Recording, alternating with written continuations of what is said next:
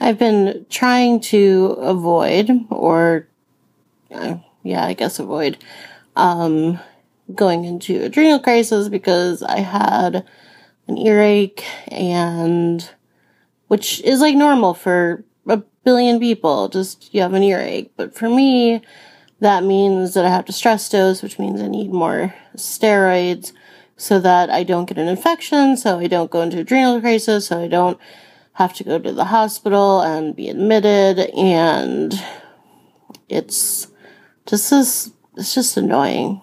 Like, just being honest, it's annoying. Also because I have, this condition where my skull bones are, like, not formed the way they're supposed to, and we found that out last year because I got this really bad mastoid bone infection, and I got this infection that spread from my ear to my skull bones, and that was terrifying, and I was in the hospital for a very long time, and yeah, I just, when I have like a slight earache, I kind of freak out, and I think I'm justified in that, because last time they almost drilled 4 holes in my head to get the infection out of my skull.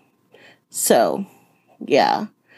Anyway, stress dosing is not a fun thing. So you have to take a bunch more steroids than you normally do, and that means that you, in this case, myself, you've like increased heart rate, like it just constantly is beating really fast. You swell up really bad. It's really bad mood swings. Like, I feel like I'm gonna cry all the time. Like, there's just highs and lows because of that. Just changing your dose of steroids for any pituitary person is going to do that. You get like really dried out skin. You get like a higher temperature in your body, so your body feels like you have a fever.